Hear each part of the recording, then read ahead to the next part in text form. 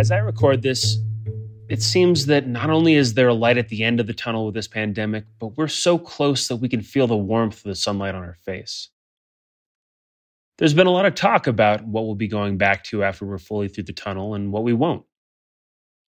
I found it surprising how many people have said my days of shaking hands are done. Earlier in the year, the New York Times even had the audacity of running an op-ed article titled "Good Riddance to the Handshake."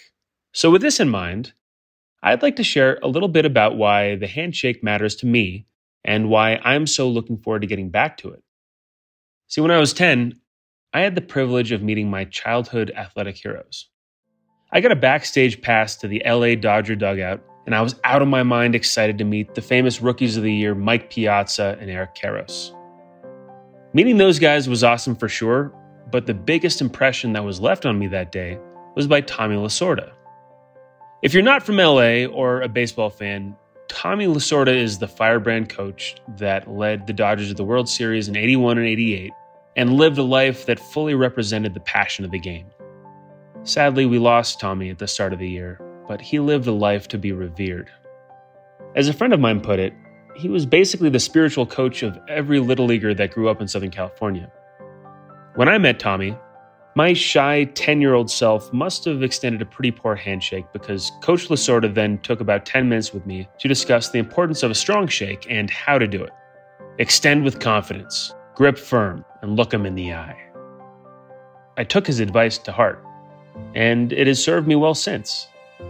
As a kid, adults would take me more seriously because of my handshake. And as I entered the workforce as a young man in a business that was built on relationships, my handshake helped me open the doors to great opportunities.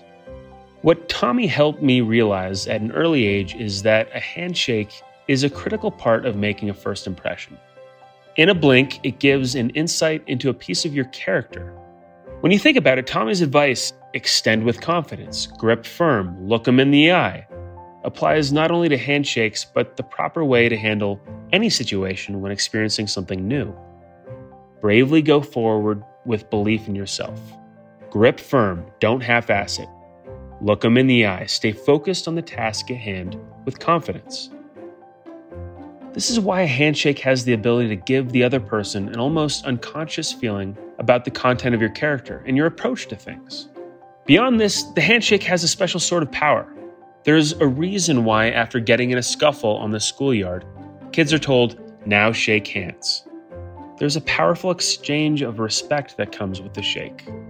It's notable that the most critical moment in Jane Austen's Pride and Prejudice is when Mr. Darcy grasps Elizabeth's hand as he helps her down from a carriage, leading to a lightning bolt of emotion. There's a reason why shaking on it serves as an unbreakable contract between any kind of agreement and the honor of the handshaker. For more than a year now, we've sequestered in isolation. We've been separated by at least 6 feet. Now that, God willing, this will soon be behind us, some people say that shaking hands is a thing of the past. Not me. I realize now how much of a privilege it is to be able to shake your hand. And this simple ritual will forever mean more to me than it ever did. I, for one, hope to have the opportunity to meet you in person someday soon. I'll be grateful to take advantage of the chance to extend my hand with confidence, grip yours firm, and look you in the eye. Just like how Tommy taught me.